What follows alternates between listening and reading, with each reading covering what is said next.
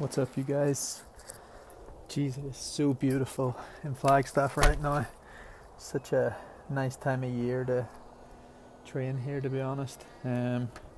Does make it a bit tougher because sun plus altitude is, it's interesting. Yesterday was a interesting introduction to 7,000 feet, that's for sure. But I just did a easy run, so I went to there's a little mile loop that I kind of use for mile reps and stuff, obviously, but up the back of it, I think it's called Fire Road or something. I don't really know why it's called Fire Road, but no, basically it's a really nice trail, really nice dirt road, and it just reminded me why I love Flagstaff, because it's just so quiet. For the last, I guess, 6 weeks, any running that I was doing was around Belfast, and you've just got the hustle bustle, you've got people, you've got cars, you've got all sorts going on. Flagstaff is just remote, and yesterday was just, I think I passed one lady who was out walking her dog, and that was it. The rest of the 7 miles, or I guess 8 miles, basically, there was nobody there whatsoever. It was just really quiet and really nice. But no, yeah, back to training. The reason I said it was an interesting introduction is because it's probably about 20 Celsius to 25 Celsius at obviously at 7,000 feet, so it's a bit hotter. The air's quite dry, so you really feel the heat. But no, it was interesting because I'm running along. Because it's a Friday. The travel was a really long day, but it went really well. There wasn't really any hiccups. It was still 23 hours. I think 23 hours door to door. So you're talking from the second I leave the hotel to arrive in my house here in Flagstaff, 23 hours. But I mean, it as far as travel goes, it went well. I didn't feel sick. I didn't I got to eat plenty, which is key to travel. Eat a lot, drink a lot of fluids. It went really well in that respect. I'm I guess I get access to airport lounges now, so I went to this really nice Centurion lounge in Philadelphia Airport, and I had a shower, and I had plenty of fruit and a plate of rice and chicken and veg and stuff, and that really helps. You go into this lounge, and the shower was amazing. It wasn't it was just so cool. I've never done that before. That's the first time, but it just made the travel that little bit nicer. Being able to shower, being able to freshen up, being able to eat some fruit, and get a decent meal. It wasn't an amazing meal, but it was pretty decent. They have strawberry infused water and things like this, and it's just, it's pretty epic.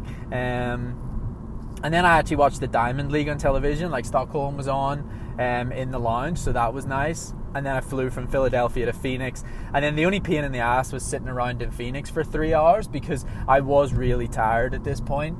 But I got some food, and I sort of made it work. But yeah, look, here I am. I need to train. I stood on the scales this morning. I was 157 pounds, I think.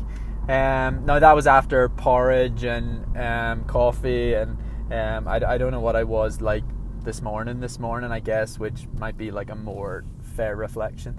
But I have work to do. I did, I think, what was needed, and I'm glad it did. I think the month in Belfast was, I needed to take a step back. I needed to sort of relax a bit. I needed to eat plenty, sleep plenty, and just really treat it a 4 to 5 week, almost not holiday, but really relaxed and almost break from full-time hard training. And I think that worked because things started to show signs of improvement, which was all I was looking for, but yeah, now I've got to put the head down and put in some work, and simplify my diet, so I'm still fueling the training, which is really important, but simplify it that a lot of the a lot of the unnecessary extra calories. Like, you know, I was partial to a couple of times a week, a couple of ciders at night, just 2. But I bloody looked at like the calories and the sugar content of those Kopparbergs, and it's ridiculous. Like, how the fuck can a pint of Kopparberg have like 300 calories? Like, that's a 6 mile run to burn 2 Kopparbergs. It's sad. But anyway, like I took that step back. I needed to mentally, but now here I am back in Flag. I'm about to go meet Cesarette, Edward Ches and his girl this morning for just an easy run. And Ches will probably tell me I'm fat. That's what he told me last time I came back. He's quite funny. I love Ches. But yeah, look, I need to simplify things. I'm going to try to build that training back up to a pretty nice level, but this month is going to include everything again. I'm going to meet gym guys on Monday to start some gym. The diet's going to be simplified. The gym's going to be back to good and simple stuff, you know, the rehab every day. Just little things. I'm going to try to stretch a bit more and just try to, I don't know whether it'll either be, I think it might end up being like a 5-week camp here. I haven't really like nailed that down yet, but I really want to race. I'm going to try to talk to Ireland and see what's happening with like Highgate 10K, which is the beginning of July. It was a race that I planned originally to do, but obviously with the way things went, I sort of thought it was too late to like consider Highgate. But 5 weeks is a lot of time. Like, you know, it's 5 weeks from now.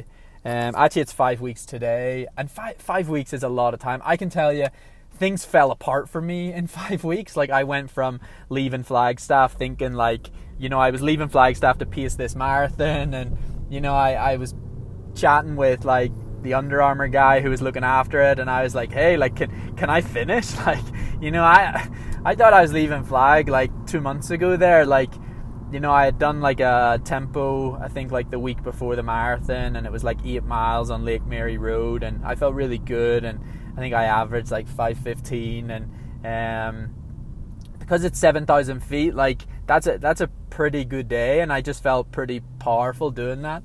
And then yeah, like, think how quickly things just kind of like fell apart after the long haul and the food poison, and you know, struggling a bit in Portugal. But look, hopefully back on things now. If in the next, I think the first 2 weeks, I was really careful yesterday. I just did an 8 mile run. I mean, I planned, because it was a Friday, to do like what I always do on a Friday, and I was going to do a little bit of like tempo type stuff, but like lower end threshold, you could say, and then do some hills. And Jesus, just running up a hill, I was almost at lower end threshold, so I decided not to do that yesterday. I just finished off an easy run, and because the physiologist sent me away with the lactometer and stuff, then I could finish the run, you know, take a quick skin prick and like see the lactates like 1.1, I think it was. So I think that's something I'm going to use for the first few days. You know, I think I lost respect for altitude, and I used to come back and just rush back into things, and I think you can do that if you're only away for 7 to 10 days, but you know, you also have to bear in mind the long haul travel, and yes, it went pretty smooth, but it's still a long ass day, and everything's a bit disrupted, I suppose you could say. So no, I'm hoping things are going to take a good turn for me here. If I can get things going over the next 5 weeks, I think the first 10 days I'm just very basic stuff, getting myself used to altitude again, and maybe like similar to last week where I did the little bit of like threshold type stuff, but I did it 8 minutes, 4 minutes, 3 minutes. You know, maybe I'll do similar this week just as an introduction to altitude, and then maybe next Friday is when I start consciously thinking about moving things forward and moving things in a direction that perhaps Highgate 10K could become a possibility. And then what will happen is, like, again, I think the following week, again, it'll be back to basics where we're not trying to move things forward. And then the week after that, which will be like week 3 and week 4, then I'll really have to maximize maybe the training that I do, and maybe at that point I'll actually be able to like do something a bit more aggressive that would actually push the fitness in like a really good direction for what do you call it? Sorry, 1 second. Yeah, it'll push stuff in a really good direction for like Highgate 10K, and it doesn't take much. Like actually, all you really have to do is like, you know, if my fitness is already pretty good, and like I didn't lose too much by not sort of training, like actually taking that easier period might have allowed February, March, and what I did in April in Portugal to pay off a little bit. I'll find out very soon. I'll find out in the next 2 weeks if that's what happened. What might happen in the next 2 weeks is I might realize, oh shit, none of that sort of worked at all. And yeah, then obviously like Highgate 10K would be a struggle. But the idea is that I think I've gone long periods of time at altitude and long periods of time where I'm not racing. And again, I think the only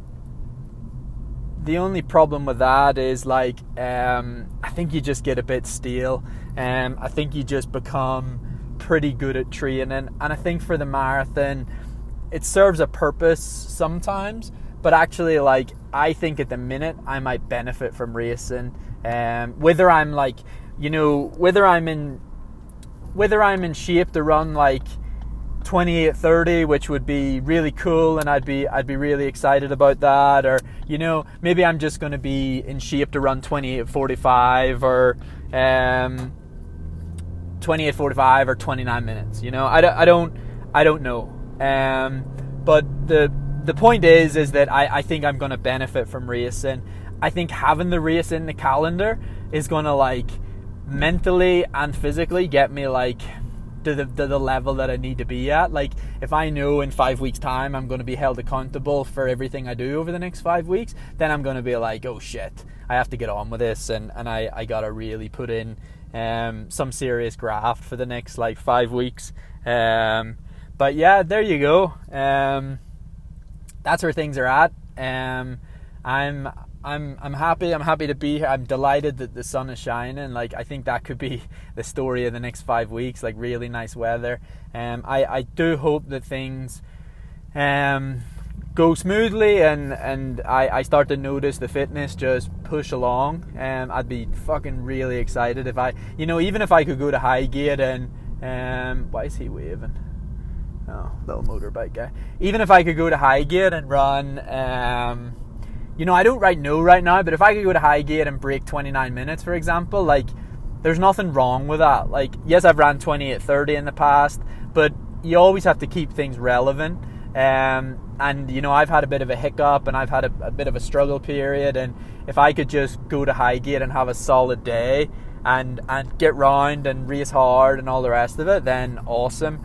If the next 5 weeks go the way I think they probably will, then, one thing I did say, like, I was on a Sunday run last Sunday and I was talking to the guys and I was like, it really pisses me off that 3 months ago, I thought breaking the Northern Ireland record this year was a foregone conclusion. I ran 28:36 last year, and like, I know I didn't try as hard as I could that day. Like, I just wanted to hit the European time of 28:45, and maybe I wasn't aggressive in the last 2 laps, and for good reason, because like, European Championships, if I'd already qualified, like, all I had to run was 28:45, but if I ran a 59-second last lap, even a 62-second last lap, I think would have broke the record, but it would have left my calves in bits.